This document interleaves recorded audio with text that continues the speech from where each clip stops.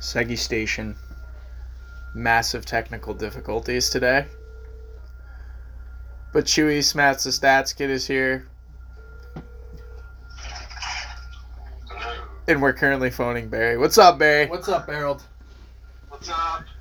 Another day at the office. Classic old school today. Straight recording only. I don't know what's going on with any of my stuff at my house, but the connections are just not working. But the phones are working. What's good, guy? Everything's good. Maybe it has something to do with the whole. I don't know what system you run off of, but like Facebook, Instagram, and WhatsApp are all down. So. Yeah, what's going on with that? Do you know anything about that? Nope, no idea. Just the whole thing. Are we getting scammed and like taken over right now? I hope so. I hope we're finally being invaded. I'm hoping it's aliens, not like a country, like a bunch of aliens. Be cool. Yeah. Hell yeah. Anyway. It all comes back to the aliens. What's going on, beautiful people? It's Smatts the Stats Kid. How are ya? I honestly think the recording is more awesome, but Yeah, there's we're just just no fucking video. going We're just for it. chatting. Yo, Yep. Barry, for real though, I had to get you back on the pod. I'll get you back on when I get my recording going, but I wanted to get you coming through. Chewy's here today. We'll talk a little baseball. We'll definitely talk some baseball, but before I did that, man, I just got to say, it was the first time in NFL history that the Giants and Jets both won an overtime game in the same day. They've actually done so, had it down.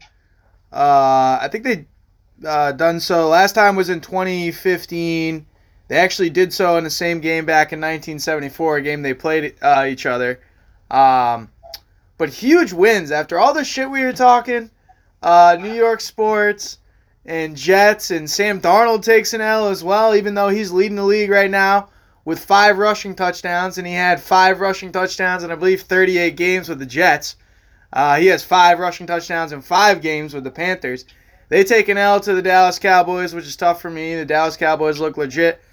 But the Jets, Giants, Broncos took an L, which was tough for Chew. I'm sure we'll get into that. But I'm just curious with the Jets winning a game.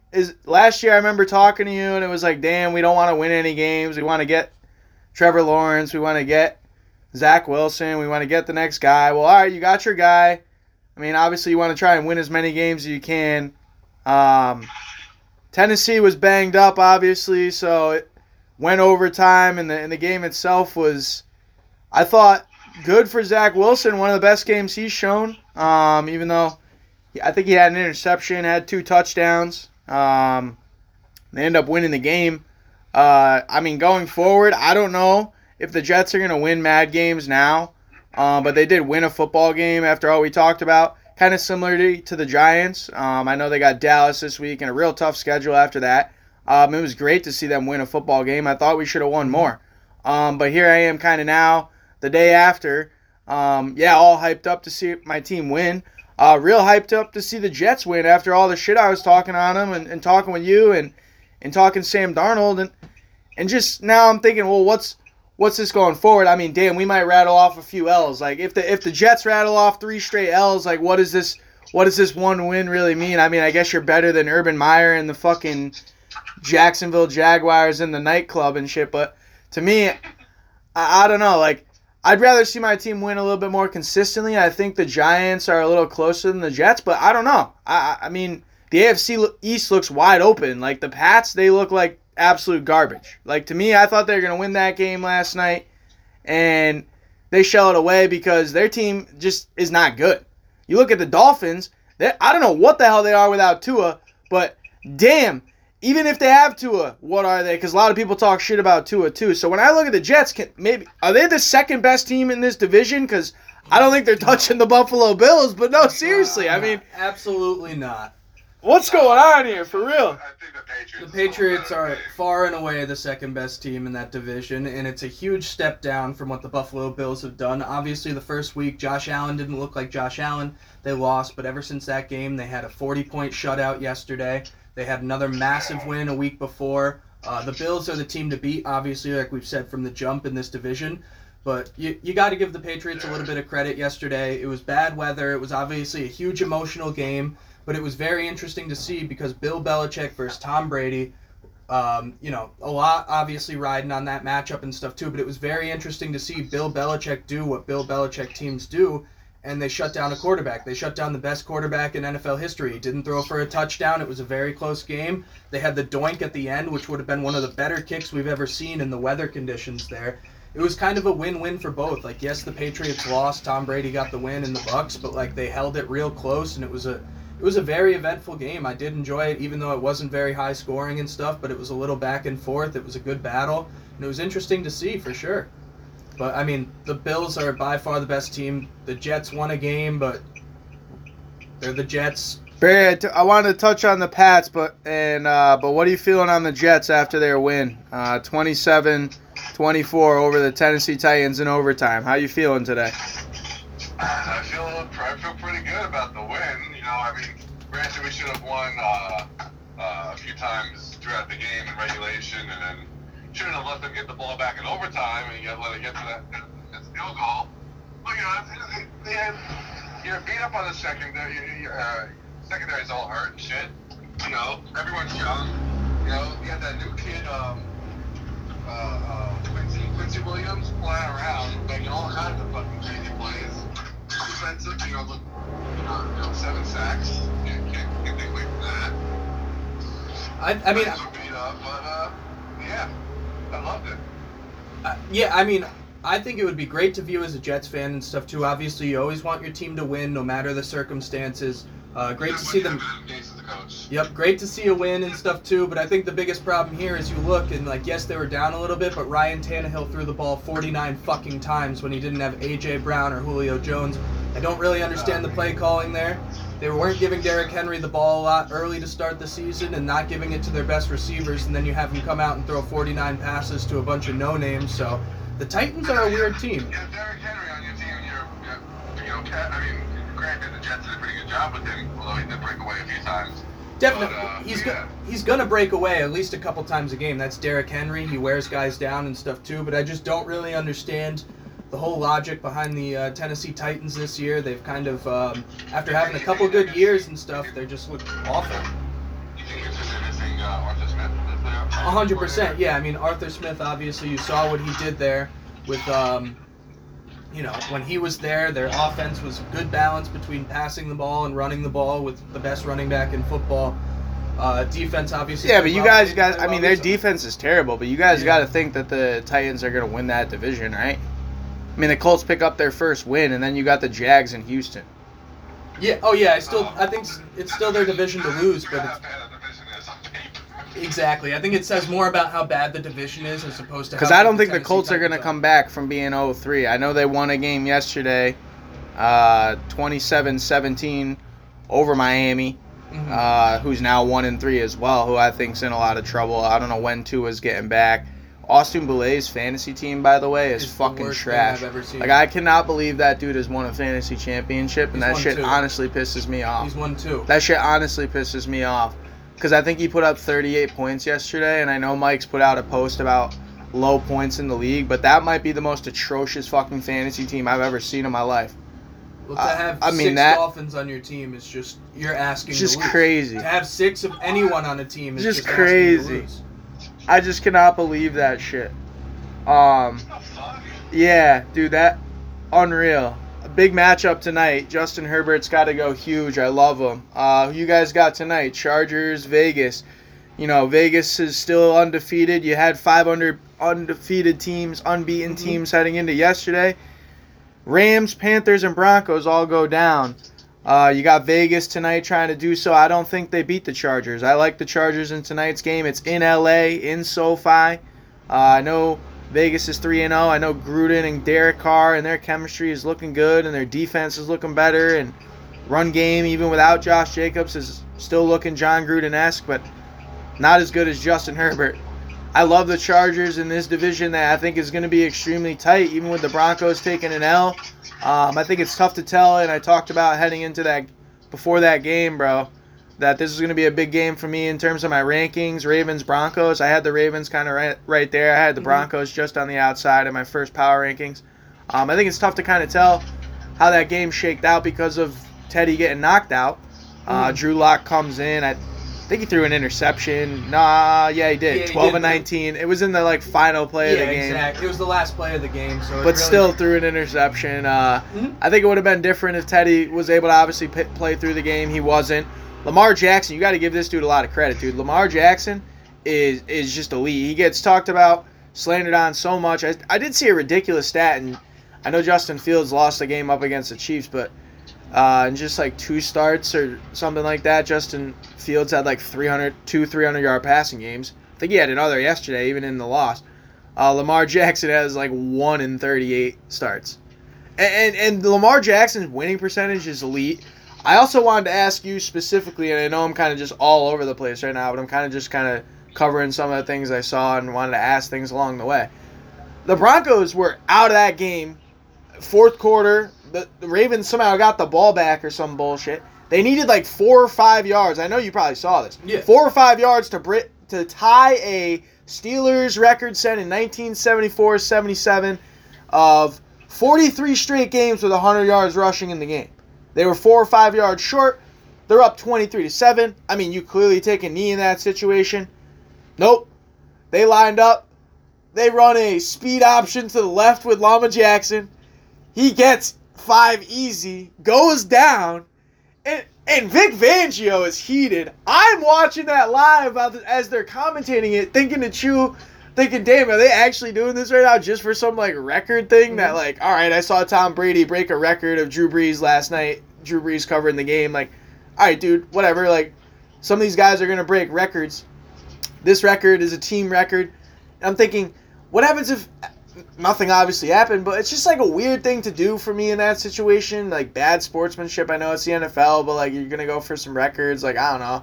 Like if you're the Broncos and you know that they're gonna run that, like.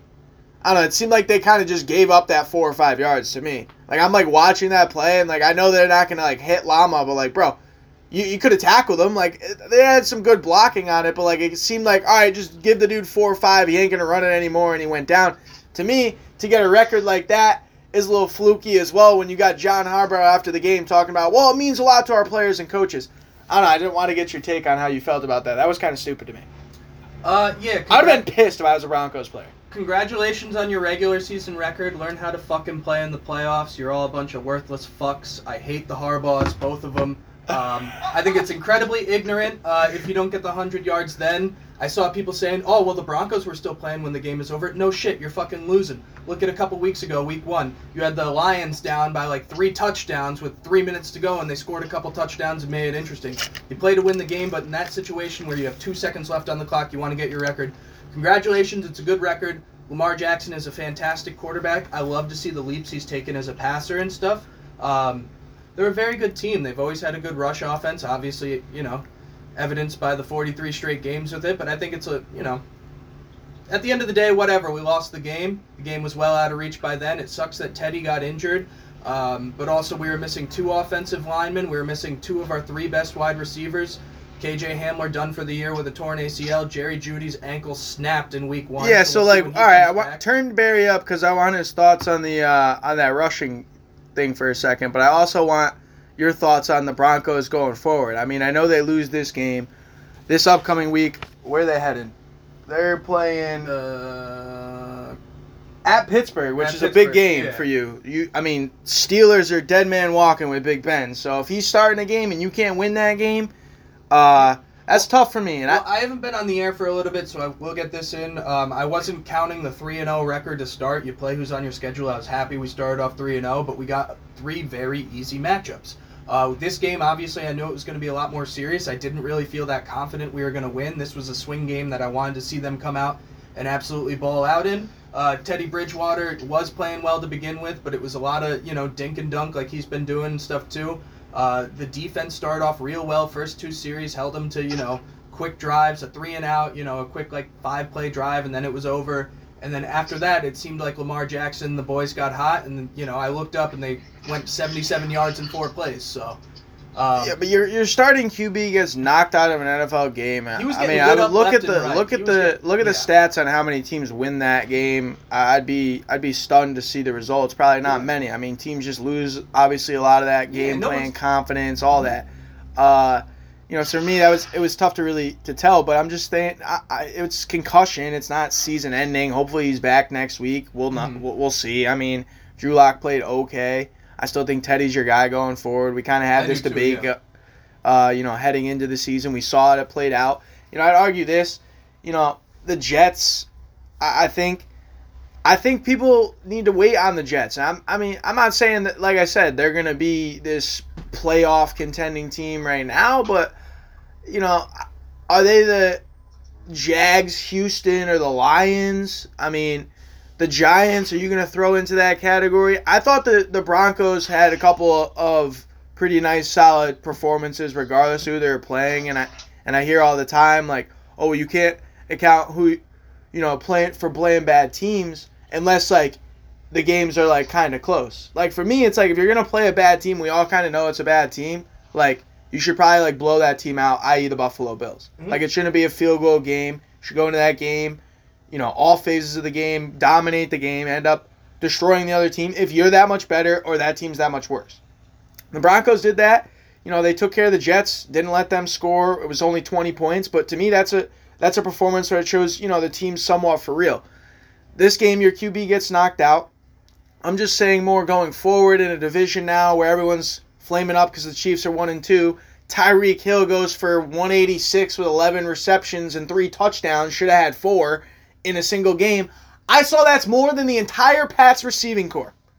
Go combine all of the Pats receiving corps through 4 weeks and take Tyreek Hill's games yesterday. Better game than all of them. And that's the type of shit I want to hear when people are like, well, the Patriots are still okay and good. I really don't think they are.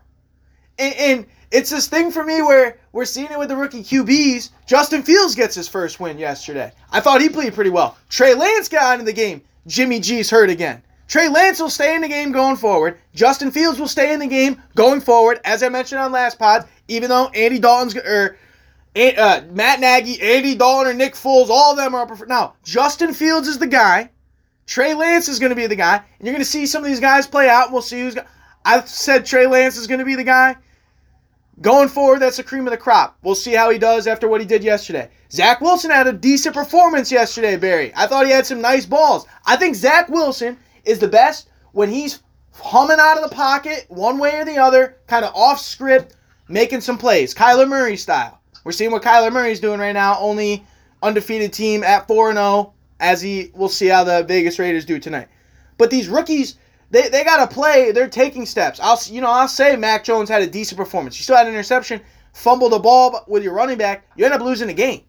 And if you can't go for it on 4th and 3, when you're going to kick a 56-yard field goal in some weather and all this other shit you're talking about, then to me, you don't have much faith if you're Bill Belichick and this dude Mac Jones. Like, to me, you should be able to make that play. 3rd and 3 was a pretty nice play that he had to Jacoby Myers. I thought he was about to catch it. Had an easy pump fake, drop it to him. No, just throws it, gets tipped down. It's the little things like that a lot of people won't talk about. I'm seeing, I listen to a lot of sports talk. I'm kind of one of these gas baggers, but it's just shit to me that I'm like, bro, it's the little things that people won't talk about where I think Mac's just going to be kind of this average guy. When I go and look at what Trevor Lawrence is doing right now, and even Zach Wilson having a decent game yesterday, is more kind of like average play, and I get they're rookies. We got to let them grow a little bit. But it's just a perfect example for me. Look at what happened to Drew Lock, a guy that we wanted to get into and say give him some time. He's not in the league. Look at my guy Daniel Jones right now. Has a great game yesterday. 400 yards. It was the first 300-yard game since week 17 of his rookie year. And, I'm looking at him. I'm like, oh, this is great. But can you keep doing it going forward? Can you do it consistently enough going forward that you're in the category with some of these other guys that are upper echelon? I don't know. I don't know if any of those guys are, besides maybe Justin Fields and Trey Lance, because I think moving Zach Wilson, like I said, if he can move and get out of the pocket, I don't see Mac Jones making plays out of the pocket. I'm hearing last night in the commentary, dude's just standing in the pocket. That's all he can do. And I get it, he's still young, but if you're Bill Belichick, how much longer are you going to be coaching 69 years old? How many more chances at a Super Bowl you're going to have if you're Bill Belichick? Not many, in my opinion. When I get down to this shit, and it's all rant, but I'm telling you, oh, man, it's actually wild. You got to let these guys play, right? But they ain't going to go well for some of these teams. Or is it? Like, is Zach Wilson, he won his first game. Justin Fields wins a game. Trey Lance is in.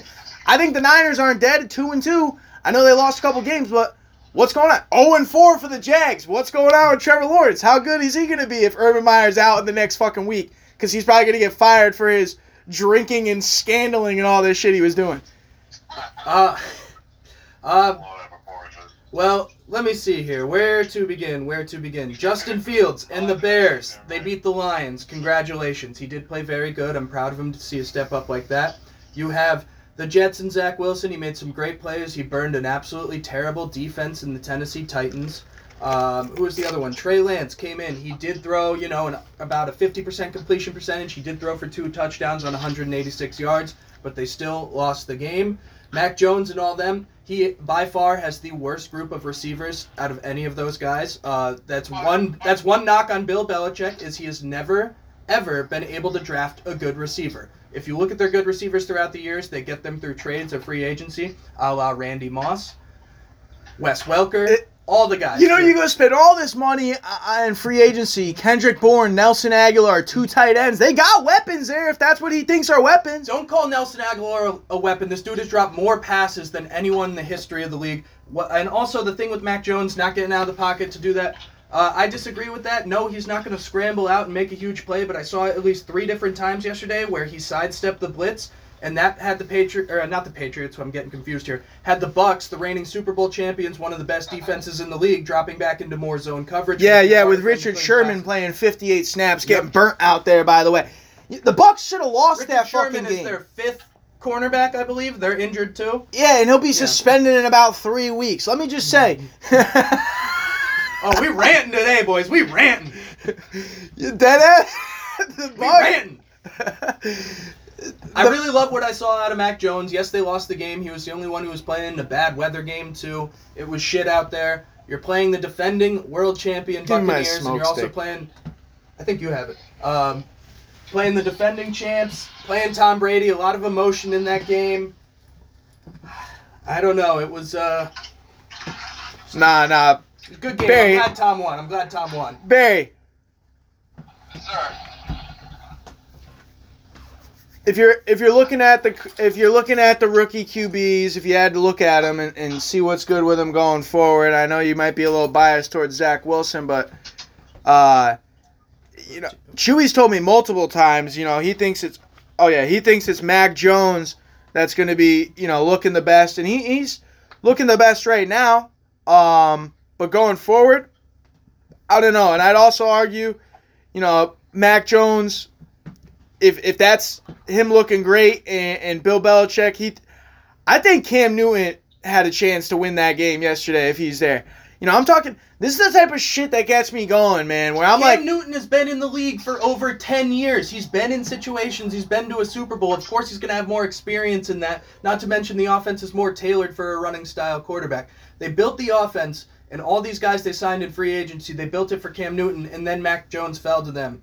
So it's a mix and match offense. It's very weird. You have a lot of speed guys and stuff like that, and an offensive line and stuff like that to be built for a running quarterback, but you have a non-running quarterback. So it's a very interesting dynamic. I love what they did on the defensive end. Did you see Matthew Judon last night? He was absolutely fantastic. I think he's going to be great for them, but I wouldn't count the Patriots out just yet for the sense of development. I don't think they're going to make the playoffs this year or anything. I think Mac Jones is real, though. They need to get real, better weapons in there. Don't tell me Nelson Aguilar and Kendrick Bourne are great weapons. Don't tell me Jacoby Myers. He's probably the best weapon they have. Barry, you got enough weapons. You got enough weapons in New York right now for Zach Wilson. You like Michael Carter. You like Corey Davis. What you saw to him. I don't even know what the fuck else you got. Elijah Moore. Has he even played a game yet? What's going on with him? Mims.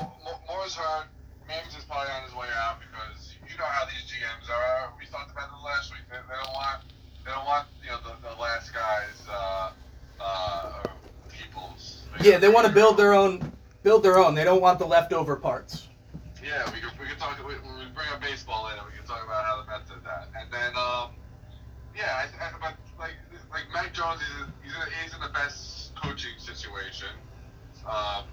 Trevor Lawrence is going to have a tough time because I don't see Urban Meyer lasting more than a season or two in the NFL. Trey Lance, love it. In San Fran, another good coaching situation. So yeah, we'll see how that that's a great coaching situation there. Yeah, and And then Matt Nagy's a terrible coach. I don't know if you guys heard what he had to say about giving up his play calling duties, but oh my God, that guy is an emotional wreck.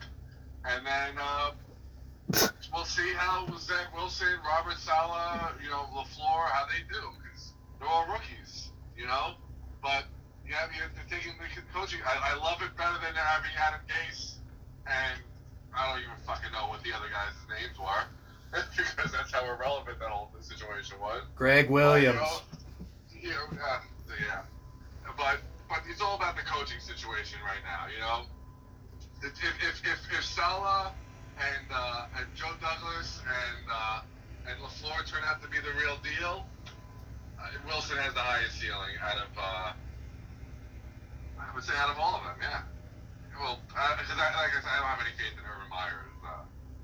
I feel bad. Lawrence is going to be. Yeah, I agree with you on that. Yeah, I agree with you on that. I think Urban Meyer will be out real quick. I've been on the record saying that way before. I don't know what the hell he's got going on now, but I mean, he's just asking to get fired. Dead ass. I don't give a fuck. Whatever the guy wants to do, the guy wants to do. I don't care. Yeah, interesting though for me, where you say Mac Jones is in the best, and Kyle Shanahan with Trey Lance, because we're all on the same page here with Matt Nagy. Kyle Shanahan, he doesn't win any games unless Jimmy G's been the starter. I mean, you go check up his record, dog, since he's been in as the head coach of San Fran. It ain't great unless Jimmy G's starting games. They had that one good run to the Super Bowl, and they lost in the Super Bowl with Jimmy G. So he goes and gets Trey Lance. He's supposed to be the guy. That's why I'm not understanding why he's not the guy right now. Like, we know what we're getting out of Jimmy G. I know Jimmy G had to get hurt again for Trey Lance to get in the game, but for me, I saw much more out of Trey Lance in that second half yesterday, even though they lose to Seattle. One of my locks of the week for my brother, which, by the way, the sportsbook is open in Mohegan.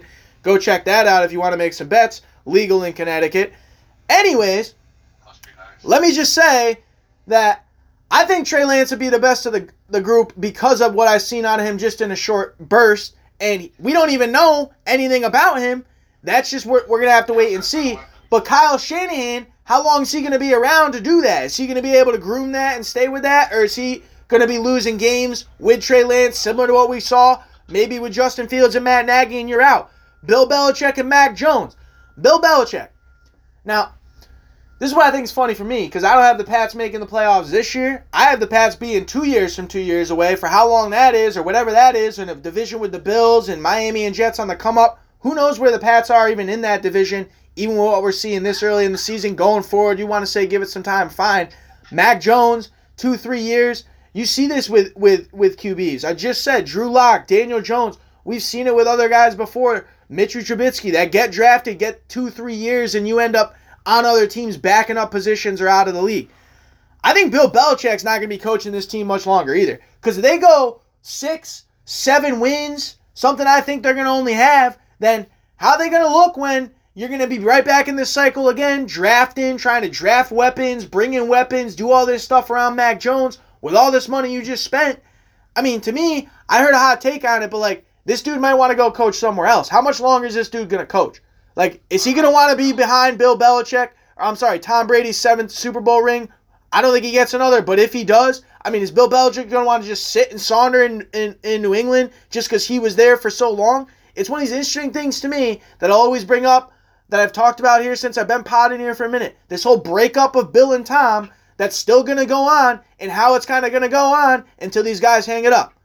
And when these guys hang it up is going to matter to me. And how things go since they kind of break up until they hang it up is going to matter to me. And they played a game last night up against each other.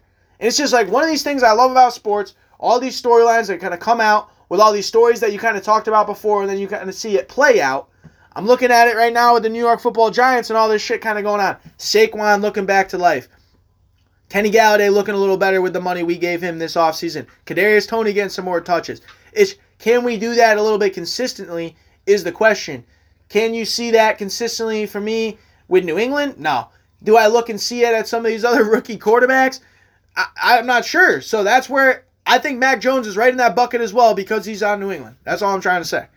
My one thing with the Patriots game, because I watched the whole thing last night. Yeah, my brother was at it. Oh, that's sweet. That's sweet. I'll have to ask him about it after. But you can't sit there and tell me that it didn't remind you of a young Tom Brady and a young Patriots pre-dynasty team there with a great built defense. There was some timely offense. They came up a little bit short. They left time on the clock for Tom Brady to march down and get that last the point, and then they fought their way down. I agree with you. It would have been nice to see him go for it on that 4th and 3, but bad weather. The ball was flying out all over the place. It started raining hardest it rained all day in the last 5 minutes.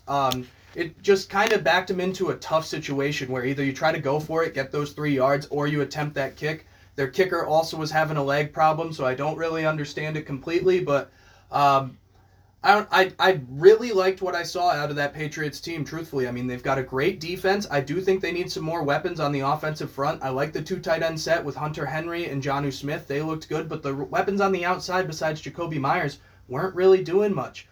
Damian Harris they weren't able to run. Todd Bowles, N'Keal Harry activated off IR. he was, yeah, but also they weren't able to establish a run game at all because yeah, the Tampa Bay front negative seven is 1 so yards good. on 8 rushes. Tom Brady had more rushing yards than them, which is crazy, but I liked what I saw, and I truly think that they're a type of team that could develop a little bit. They're not going to make the playoffs this year, in my opinion, but they're going to be a competitive matchup every single week, and it's really going to be interesting to see how Mac Jones develops in this offense moving forward. I want to touch on baseball pretty much the rest of the way out, but I did want to touch on this last thing in the football before I switch out. I want to get your guys' take on this because, the Washington football team gets a Houdini win again out of Taylor Heineke's crazy pass to J.D. McKissick, 34-30 over Atlanta, which it's like, I'm talking to my brother, it's like, this is the type of shit that just burns my insides, where Giants lose to both of these teams on bullshit, and these teams are out here looking like this and playing games like this down to the wire. Moral of the story is Washington football team 2-2. Eagles take a loss yesterday. They're 1-3, as I mentioned, up against Kansas City. Jalen Hurts, I throw him into one of these, young and up and what are we looking at type of quarterbacks. He looks great, dude. I love Jalen Hurts. He's putting up huge yards and numbers, but they ain't winning. They ain't winning. You want to know why? Because they probably got the wrong coach. They have a couple other injuries. I saw big-time injuries to veteran players. And to me, when you're trying to build around a young dude in Jalen Hurts and all these other young talent, you probably want to try and get the coach right. And I'm not saying maybe this dude isn't going forward going to be okay, but to me, you should add a more surefire thing with a Jalen Hurts, with a young quarterback. And just going forward, I don't know what the Eagles are really going to be this season going forward because of that. Who's a surefire coach to sign, and who was a surefire coach in the offseason to grab right now? I think you could have been... It was all new guys. I thought you could have been a little bit more aggressive for Jalen Hurts in terms of something like Eric Bieniemy, something that's a little bit more consistent in terms of proven to do something with it. What the fuck is this Nick Sirianni, dude? And I get it, the Eagles played good in one good game, and Jalen Hurts is looking okay. But, I'm more looking at, what I'm concerned with, what might happen to Joe Judge. Even though I like Joe Judge, we played hard in all these games. If you get knocked up a GM, the head coach is probably next, it's vice versa, right? You're not gonna keep the head coach and the GM. Kind of I was talking about it with Barry on the last pod. It's some of the stuff that I talked about with Vic Fangio, right? How are you gonna have fire GM and keep Vic Fangio, right? You're not going to do that. And they had that stuff going on with Elway and all that, right? Ended up keeping Vic Fangio. But they did, and it's looking like the right decision. The Denver defense is still playing really good. Obviously, it's a completely different matchup playing a team like the Ravens, who are such a good run offense, and you have Lamar, who can do it both. Do you think would you want Nick Sirianni coaching the Broncos? No, because we have Vic Fangio. But that's... Yeah, exactly. Hey, Barry, would you have been happy if you hired Nick Sirianni, Robert Saleh, new up-and-coming first-time head coach, but I think proven a little bit with a defense in San Fran, proven that he's kind of gritty with his story coming up in football. Would you want Nick Sirianni hired as your coach? If Saleh was already, if he was still available, I would have been pissed. But, you have Sirianni and you have Dan Campbell in Detroit. This was and then, yeah, I think I would have been pissed. But I don't think that he's the reason why they're losing. I think their defense is atrocious.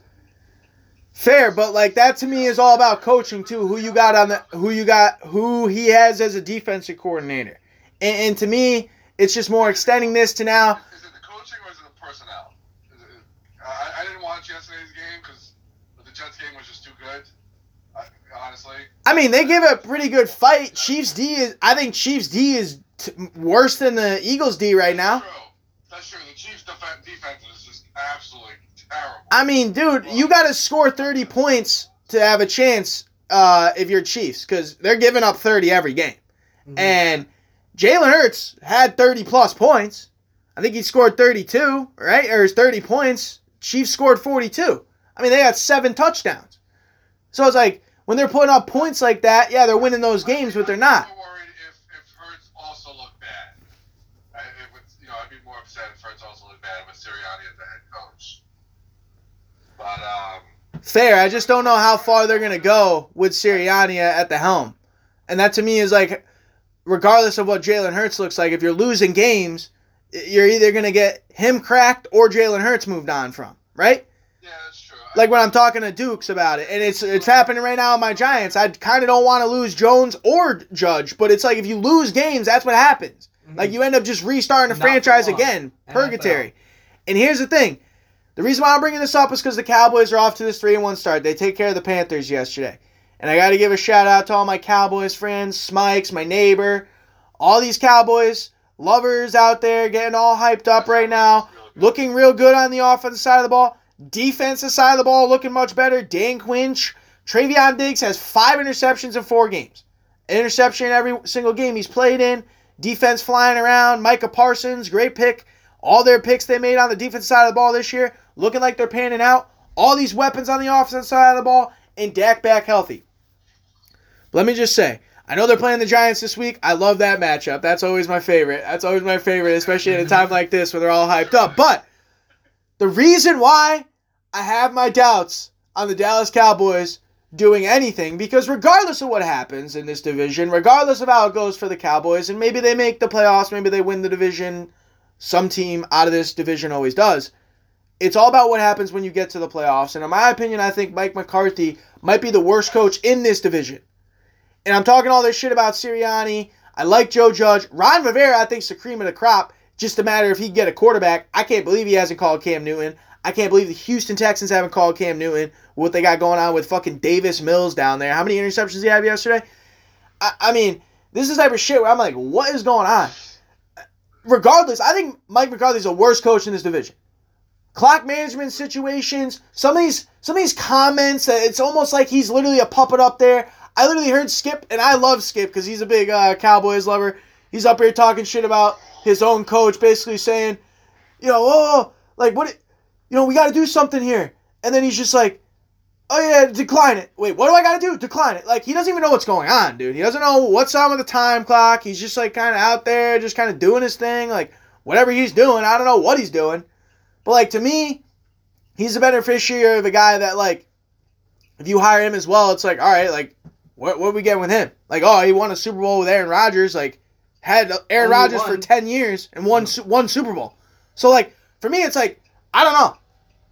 I don't think they're going to win mad playoff games or win a Super Bowl or the Dallas Cowboys, regardless of how this division goes. So I just want to leave it there. Yeah, so I just want to get this in. Ever since Jerry Jones has been the owner of the team, he brought in his old friend. Basically the head coach. He brought in his old friend Jimmy Johnson. They won 3 rings in 4 years. Jimmy Johnson rebuilt the whole thing. People still use Jimmy Johnson's scouting things that he used to use back in the day to develop that great team. What happened? Jimmy Johnson was getting too much credit. Jerry Jones wasn't, so he canned him. What happened to Jimmy Johnson? He went to University of Miami, won a few national championships, rides off into the sunset. He's doing TV, just got inducted into the Hall of Fame. You see it with a guy like Jason Garrett. You have him come in. He was a puppet for over 10 years. Dude should have been fired 4 times over, but he kept him on because he would listen and do everything Jerry Jones wanted to do.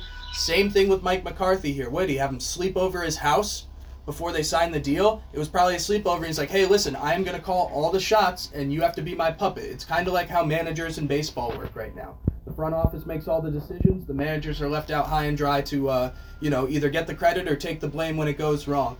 as far as the Cowboys go, they have a fantastic offense. Great to see Dak coming back and balling out. That defense has really been surprising. Dan Quinn, shitty head coach, great defensive coordinator. But, I don't like them coming out of the NFC to win, the NFC and represent the NFC in the Super Bowl. No. They're a good team. They're going to put up good, hard I still don't think they'll win this division. Like, I get it. They had a good win. They had a good win up against the Panthers. They're looking pretty good. But, like, there's still so many games left to go, dude. And to me, this is why I hate Cowboys fans so much. Because even when things are not good, you hear all the things about how they're not going good. But it's how things are when they're going good, how these fans are reacting. Like, Smikes was doing nice with it last night, like, respectable. But, like, for me, it's all this other hype that I hear about the Cowboys because they're talked about them. Bro, you're not better. I don't think they're better than the Cardinals, and I'm a big Packers hater. I don't think you're beating the Packers.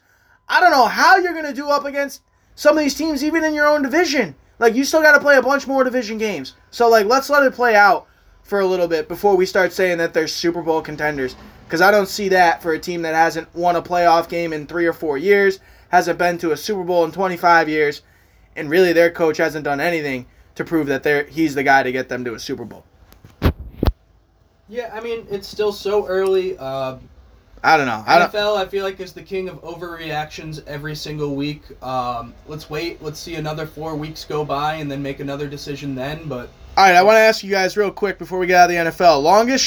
Longest losing streaks in the NFL Super Bowl era. You had the Buccaneers, the Succaneers, in 76-77 with 26. That's the record. The Lions from 07 to 09 with 19. Getting close. I believe the Jags lost to tie that record. They did. So now they're 19 straight losses for the Jags. Can they touch that 26? You got them getting a win soon. Trevor Lawrence looked a little bit more promising in that game. Jaguars this upcoming week. Tennessee at Jacksonville. What is it? Tennessee at Jacksonville. I got Tennessee winning that game because obviously they lost to the Jets this week. They're going to win a game soon. They play the Miami Dolphins in 2 weeks. Trevor Lawrence literally has as many losses as his entire high school and college year combined. Well, that's what happens when you go to one of the best prep high schools in the league, or in, U.S. football, one of the best prep high schools. Then you go to one of the best programs in the nation in Clemson. Then because you did so good, you get drafted to a horrible team. I don't think they're going to break that 26-game record. I could see them losing next week and then winning. Shout out Joe Burrow, though, in that Thursday night game, and how that thing went. I know Trevor Lawrence looked a little better. I know the Jags probably should have won that game and lost that game. But Joe Burrow is the reason why. I saw that also an interesting stat is Trevor Lawrence has lost just 2 games in his football career after leading by double digits, and both were to Joey Burrow. Obviously, that it was college football playoff. I think it was the championship.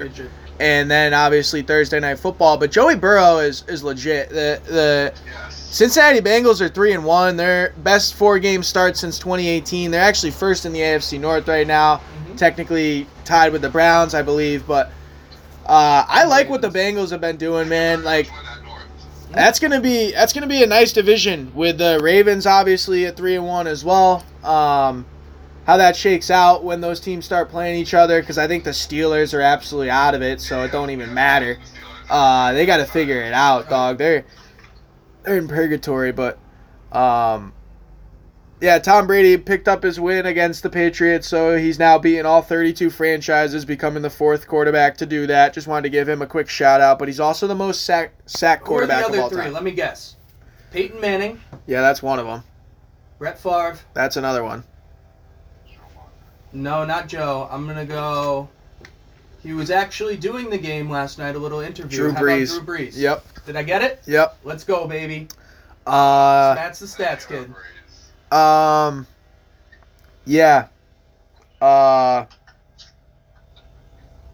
Yeah, fuck Tom Brady, literally. Most sacked quarterback of all time. I love it. He's also been playing for 22 years. That's what my brother's saying, but it's like, yeah, it don't matter. Like, LeBron's been playing for 19. He's not leading the league in turnovers, is he? Okay, by the end of he very well might by the end of his career. Well, let's let it play out. Until then, Reggie Jackson is the all-time strikeout leader. He also has over 500 career home runs. Mike Trout is on pace to break his strikeout record if he plays that through the duration of his contract. Yeah, so I'm glad you know. It's more of a stat about being in the league for so long. Did Mac Jones outplay Tom Brady last night? It's a toss-up. I mean, he had 19 straight completions. Tom Brady playing a better defense. 22 of 43, 269, no touchdowns, no interceptions. Mac Jones 31 of 40, 275, 2 touchdowns. Did have that interception. Barry, you think Mac Jones outplayed Tom Brady last night? Yeah. I mean, yeah. Yeah. He didn't have a good game, but they won. But yeah. But we've seen that from Tom Brady time and time again. He can have a bad game and they win, and that's what he cares about. He doesn't care about the stats. You could also take into consideration, like, Brady has weapons. Who's Mac at? Exactly, yeah. So it's a very... it was... And I hate the Patriots. That was an eye-opening... It was an eye-opening performance for Mac Jones for me. I really liked what I see, and I think the future is bright there with Mac Jones at the helm. I feel like they make it easy for him. I don't feel like he's being challenged. We'll see. Let's get into this baseball. Kind of wild how this all shook out, to be honest. I'm watching the end of this season, and I'm thinking it Chew the entire time because this is my one criticism of baseball, Barry. The season's way too fucking long. I mean, let's just be real. How exciting is the last month of baseball been? Great. How long does it take to get to that? To me, too long. Set up some mini tournaments inside like the NBA is trying to do. Make it a shorter season like the NFL. No. Do some things to try and have it where the excitement around the sport is there more often than not. Because to me, it's not. I'm like literally trying to watch some of these baseball games, dude, just to like kind of be into baseball to a sense where I can come in, talk to you, kind of know what's going on. Bro, some of this shit is so fucking boring to watch, bro. Like, I like watching the Red Sox. I'm watching some of these games. Like, I don't know. It gets way more exciting, though, for me at the end of the year. Like, even if it is boring for a couple innings, like, nothing's going on. When something is going on, it's way more exciting. Like, what can you do to make that more exciting during the season? I don't know. But, like, to me, that's, like, to get to this point, dude, and I know this kind of sounds wild, but, like, bro, if the season was shorter, the Mets might have been in the playoffs without things were going early on. I mean, let's just be real. Like, last year you had a 60-game season, and I get it, there's COVID. But, like, can't we meet in the middle? I get we've talked about this on the pod a couple of times. I might sound like a broken record, but, like, when I look right now, Red Sox-Yankees identical record. 161 games through the year. Dodgers, Giants, all the way, fighting all the way through the year. Would much change if you played 40 less games? I'm curious. Do you think much would change? I think 40 is too much. Yeah, I think 40 is way Whatever too it is. Whatever it is. 20 less. Whatever it is. How much changes? How much changes? And I get it. Maybe you got a team like the Mets, right? That was there for 3 or 4 months and fell off because of injuries and all other bullshit. Maybe you have a team like the Cardinals that wins 17 straight games and makes it into the playoffs and wouldn't have been able to happen if those games weren't there. But I'd also argue this. Do that shit a little earlier. Have those games, have it set up where, hey man, you got to do this shit a little earlier. Because to me, having baseball playoffs going on, I know these games are gonna start tomorrow, Chew, AL, and then NL, and then you got series, right? These games are gonna go through the month of October. They run them on Thursday night. You're competing with football. You're competing with the NBA that's gonna be starting up here in a week or two. You still got preseason, and I get it. I want to check in on some of this stuff too, but there ain't no way in hell that I'll turn on a baseball game and watching that shit 9 innings through. Like, that's just too tough for me with everything else going on. I'm trying to watch the WNBA playoffs before I watch a baseball game. I'm being dead ass on that. And let me just also say that I don't think you can say anything else after that. Yeah. the Mets absolutely suck. Go ahead. All right. Yesterday was one of the most eventful days of baseball since 2011. You had all the games starting in between 3:05 and 3:10. It was amazing. You had a chance to have 4 teams play games 163. But unfortunately, the Nationals fucking did what the Nationals did after they traded everyone away and blew a 4-run lead in the 8th inning to let the Red Sox come back.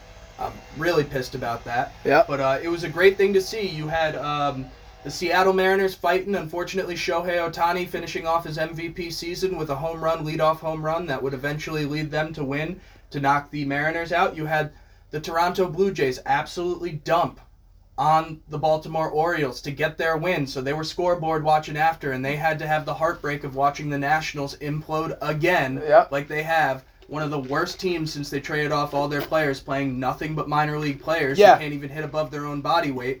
Really disgusting to see. I think, except for Juan Soto, but he's going to be a Met in 2027, no problem. They're Mariners, are they in? No, they're out because the Nationals blew it. The Nationals literally ruined one of the greatest days in history because they decided to throw career minor leaguers. But with that being said, you have some of the best things in baseball coming up. You have the one-game playoffs starting tomorrow. It is the most eventful part of the playoffs. I'll watch those. I'll watch those. There have been so many great games since those playoff games started. I like those.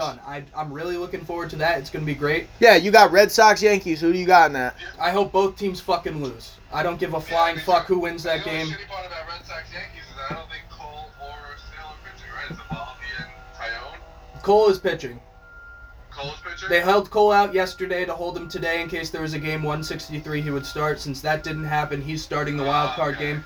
Chris Sale started yesterday, so they might bring him in on short rest. He threw, I think, 2 1/3 innings. They might bring him in out of the bullpen like they did in their 2018 World Series run, but we'll have to see what happens. Yeah, but, you know, it's very exciting. I'm looking forward to what's happening. The Cardinals are playing the Dodgers. Really What's good. that? I have the Cardinals actually sneaking a win in that. Oh my god. You're fucking ridiculous.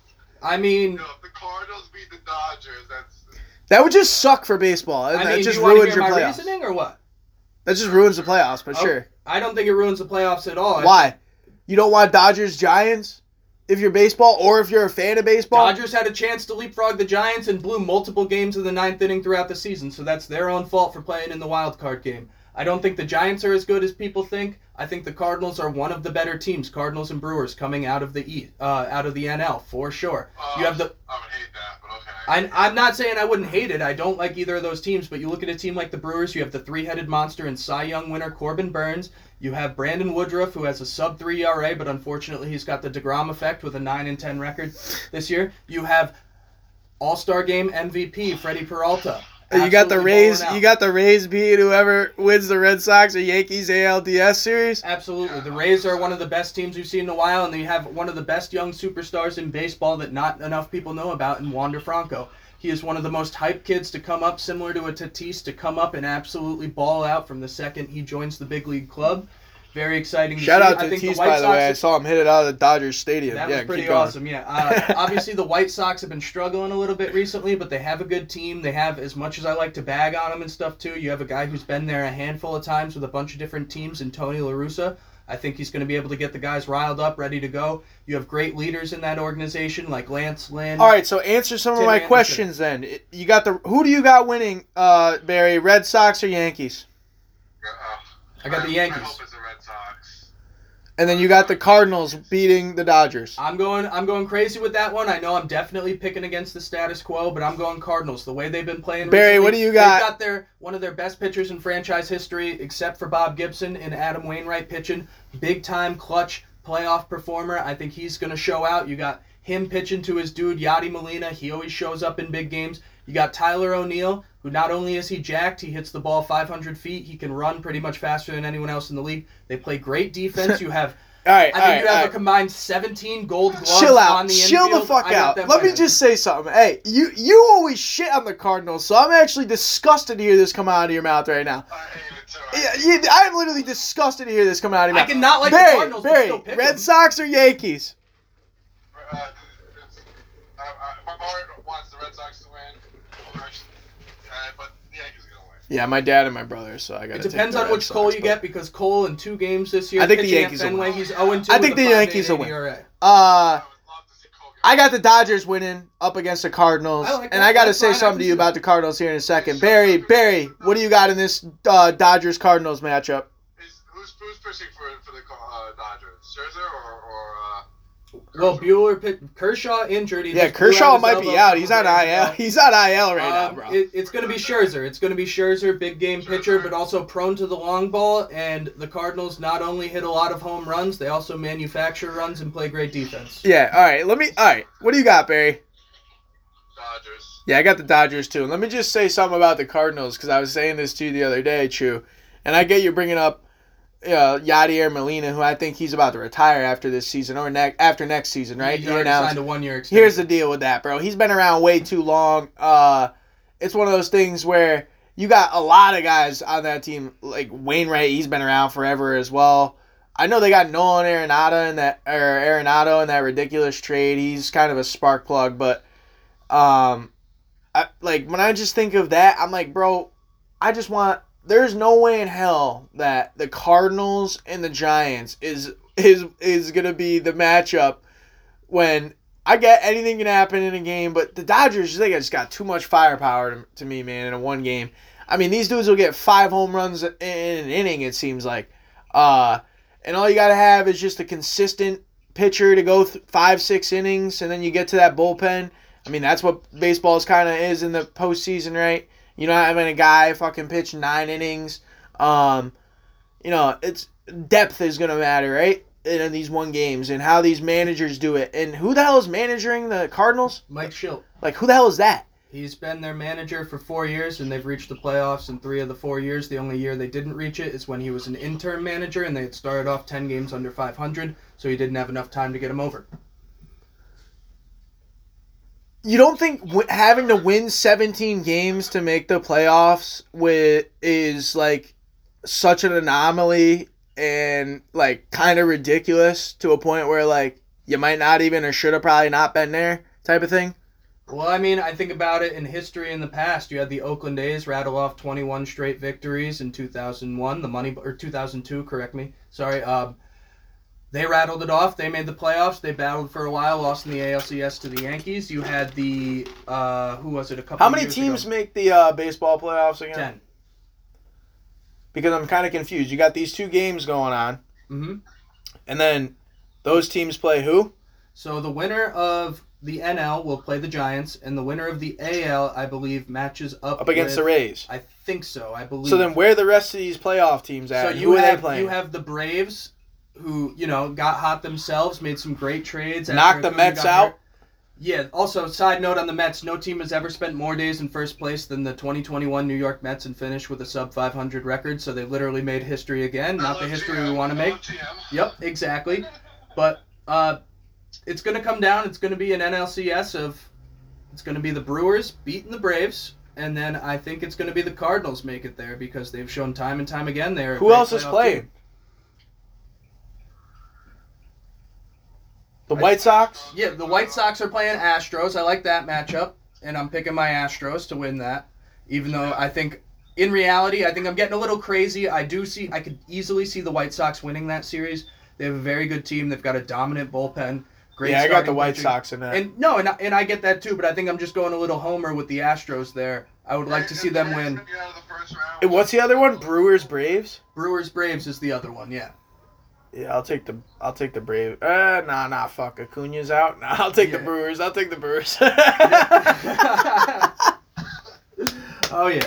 I mean, it's going to be interesting. It's going to be fun to see. It's this is why you play all 162 to get to this point and see what happens. So this is why you play all 162 to be tied after 161 if you're the Red Sox and Yankees. So fucking beat them one more time. You play each other 19 damn times a season. There were multiple times in these series where they threw a game or something happened, they screwed up. So like, yeah, I'd say the same thing about you. Win a couple more fucking games when you're up for 4 months in the division, and you might be closer to the wild card. And I agree with you. And that's what I agree with. But like also like that you can't side back to my side where like you'd be even a little closer if you played 10 less games because shit, you started sliding towards the end of the season. No, because we fucking lost 11 games in the standings in 20 days. Again, not many other teams in first place have ever done that. The Mets were it was a pipe dream. It was an anomaly. Yes, I was all gassed up, all excited. The second DeGrom went down, we had not a single pitcher besides Marcus Stroman who could get through 6 innings. So Like, the Mets were not good. I will say it now. I counted my chickens before they hatched. Yeah, the but, offense was one of the worst qualified offenses in the major leagues. Our $341 How do you million feel about man, this shit going forward?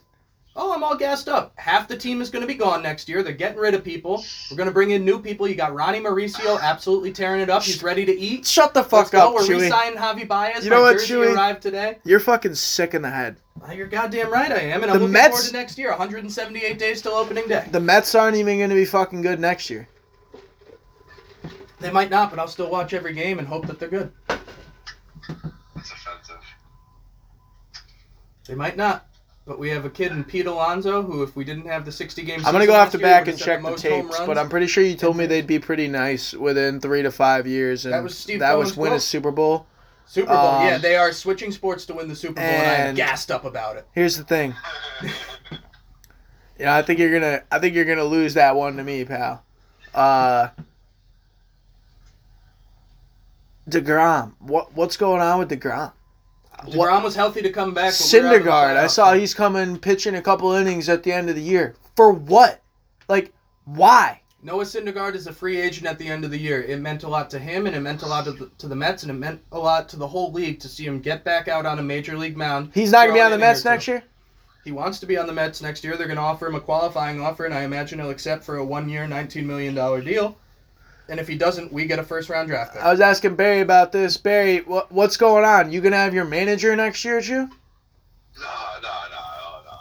Definitely not. I hope not. But then again, I want Sandy gone. I hate Sandy. With Sandy still on the team, there's still the remnants of the Wilpons. Let me ask you this. Regardless of what sports league we're in, what team you support, if you're firing your GMs, coaches, any of that bullshit, is your team close to getting to the playoffs, close to winning a world championship? Yes. Or is it all about, what, just restarting again? Like, I don't understand that. Because So I got a lot to dive in on this. First and foremost, especially in baseball, if you still think that the manager is out there making all the decisions, you are living 20 years ago. Every decision is already predetermined by a bunch of pencil-pushing nerds who wear ties who didn't play above high school baseball. Everything is analytic-based now. All the decisions come from the front office. The important part of a manager now is to make sure that the team has good chemistry, stuff like that. You can rally the guys up to play and occasionally make a pitching change and stuff like that. As far as Luis Rojas goes, I know I am in this small minority of people who still like Rojas and would like to see him still coach. Do Why? I know he's going to be gone? Why? Because he's coached all of these guys throughout the minor leagues. He's won multiple championships in the minor leagues. The guys, no matter what you want to say, have great team chemistry. There's a great camaraderie there. They just underperformed this year, and injuries absolutely killed them.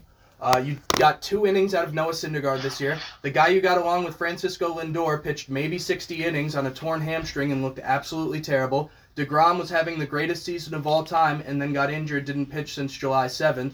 And all of those have repercussions. When you lose 3 stud starting pitchers like that, your bullpen has to pitch more. In a 162-game season, like you said, that's a lot of innings to fill in and mix and match with bullpen guys. In some of our biggest games, we were using career minor leaguers because we literally didn't have anyone else to play. It's very tough to see. I like Luis Rojas. I'm smart enough to know that he's going to be gone, but I also think firing a 38-year-old manager who has it's a great rapport with the guys and stuff. It's going to be another Joe Torre situation, who was a coach of the Mets who got fired in the 70s. Does that mean and then you're he went gonna on be- and dominated? all I'm asking is if you fire him, does it mean you're going to be good? I mean, look at the White Sox. They fired their manager, brought in Tony La Russa, got better. You didn't think that was going to be the case, though. I didn't. I did, just based on what I knew of Tony La Russa and what I thought of Tim Anderson. But other than that, I did And I not can see the change White my Sox opinion being now. this good. Of course you can. Yeah. But all I'm trying to say is, I think even for a guy like you that's more into baseball, like we were talking about the other day, would you say Bruce Bochy is a guy that's Bruce like Bochy's available? got that- yeah, but now that the But what is the the- Padres fired their manager, he's going to go back to the Padres. My thing with Luis Rojas, this is my point. If you want to get rid of him because there's better qualified candidates out there, Who? I understand that. Bruce Bochy is a name that I think of. That is the only person that I would want to come to manage the Mets. Someone who has led The San Diego Padres to a World Series appearance. Someone who led the Giants to three in the early 2010s, 3 championships. Bring a guy like that, a guy who has won, stuff like that. But to bring in a random no-name first-year manager or something like that, no, I don't want that because you're just redoing what you've done the past 2 years. This dude, Rojas, hasn't been fired yet, has he? No, so he's not actually going to get fired. His contract is up with a team option. So either they accept the option or decline the option. It's a polite way to say fired. When is that happening? It could happen today, for all we know, because the season is over. Barry, what do you think? Yeah, I hope he's gone, but... Yeah. For who? You hope he's gone for who? What? You hope he's gone for who? Yeah, it better be someone with experience. But they're not going to hire anyone with experience because they want a puppet. So you guys are going to suck, is my point. Yeah. Yeah, it's going to be more of the same. It's going to be more of the... Report did come out yesterday, so... The Mets were already So my point is, they should listen to Chewy and just keep the dude. Because in my opinion, you guys were in a good spot for a minute until you started getting injured. GM, president, whatever it's going to be. Mm-hmm. Billy Bean, Actually, reports did come out that they just made contact with Theo Epstein to see if he wants to be our president of baseball operations. Sandy Alderson will be stepping down from that and then just being more of like a right-hand man to Steve Cohen thing. But you bring in a guy like Theo Epstein to be PBO, then you can get an actual GM. I remind you, we didn't have a GM this year. Our first GM we hired, Dick Picks Porter, got canned for sending dick pics. Our second GM, our interim GM, who had never been a GM before, gets hired. He gets a DUI a couple months ago. Yeah, but... You need a real leader there, because when that happens too, it falls from the top. Oh, man. But as far as Luis Rojas goes, I'm a small minority. I think he is going to be a fantastic manager in the future. I think all signs point to that, and the only reason I would replace him is if you could get a guy like Bruce Bochy. Do I want a guy like Buck Showalter? No, I don't want fucking Is he gonna Buck be Showalter. Is he gonna be a solid manager for the fucking Norwich Navigators? Probably, seeing that he's won 2 minor league championships in his career. Yeah, exactly. Like, bro, this what the kid's fuck? 38 years old. Jacob deGrom is 34. Yeah, So I'm saying how he much needs a little longer are more you gonna time to have him develop. around? deGrom, he said he wants to pitch to his 40s, but we'll see how his elbow holds up. Jesus, you guys are fucking... My whole thing Fuck. is, though, if you can't get a surefire guy to come in there who's going to be better than him, why get rid of him and take the chance? We already tried with Mickey Callaway. That was disastrous on and off the field. There have been moments in the Rojas regime where it seemed disastrous, but there have also been moments where it was incredible, where you were playing lineups with Joneshwy Fargas, Kevin Pillar, Jonathan VR, Jose Peraza, winning games, having a successful May, keeping your head above water while everyone was injured. I look more at the reason why the team failed this year is you look at guys like Michael Conforto hitting .232 this season. You look at Francisco Lindor hitting .230 this season, although he did fantastic after May 17th and hit way more in line with his career numbers. Pete Alonso did well. Jeff McNeil, career 300 hitter, hit .252 this year, which was disgusting. He tried to pull every single ball instead of shooting it the other way. Dom Smith, I think he needs to get back on his CPAP machine and start, fixing his sleep apnea because he looked absolutely like dog shit this year. It was horrible to see. And then other than that, bro, you bring in a guy, James McCann, who I really liked. I like his defensive abilities, but, you shouldn't look too much into a 60-game sample size when he hit .289 because he's a career .240 hitter, and that's exactly what he did this year. Francisco Alvarez, top 10 prospect. Mets are terrible. He's coming up Mets in are 2 years. terrible. He's going to be great. Mets are terrible. Mets had a terrible second half of the season. Enjoy the Man, MLB playoffs, LOL people. Mets. Mets aren't in it. Just another quick update here. I was telling Rich the other day, because he came on, we talked a little NBA, WNBA. You got the Connecticut Sun, and they're down 2-1 right now to the Sky, unfortunately, but they're in the WNBA playoffs, which are in the semifinals. You got that going on, 2-1 series, both of those. Mercury and Aces. I think the Mercury got a 2-1 series. Shout out, I've seen Diana Taurasi had 37 points. She's like 39 years old, 10 of 11 from 3. She's so elite. It's ridiculous. Awesome. It is cool. I was thinking about getting a Diana Taurasi shirt. Courtney Vandersloot, I was covering her triple-double. I saw... She didn't even know she had a triple-double, which was pretty cool. Yeah, with 18 assists. Was pretty wild. I also saw Chris Paul purchase 500 tickets for fans to attend the Aces Mercury Game 3.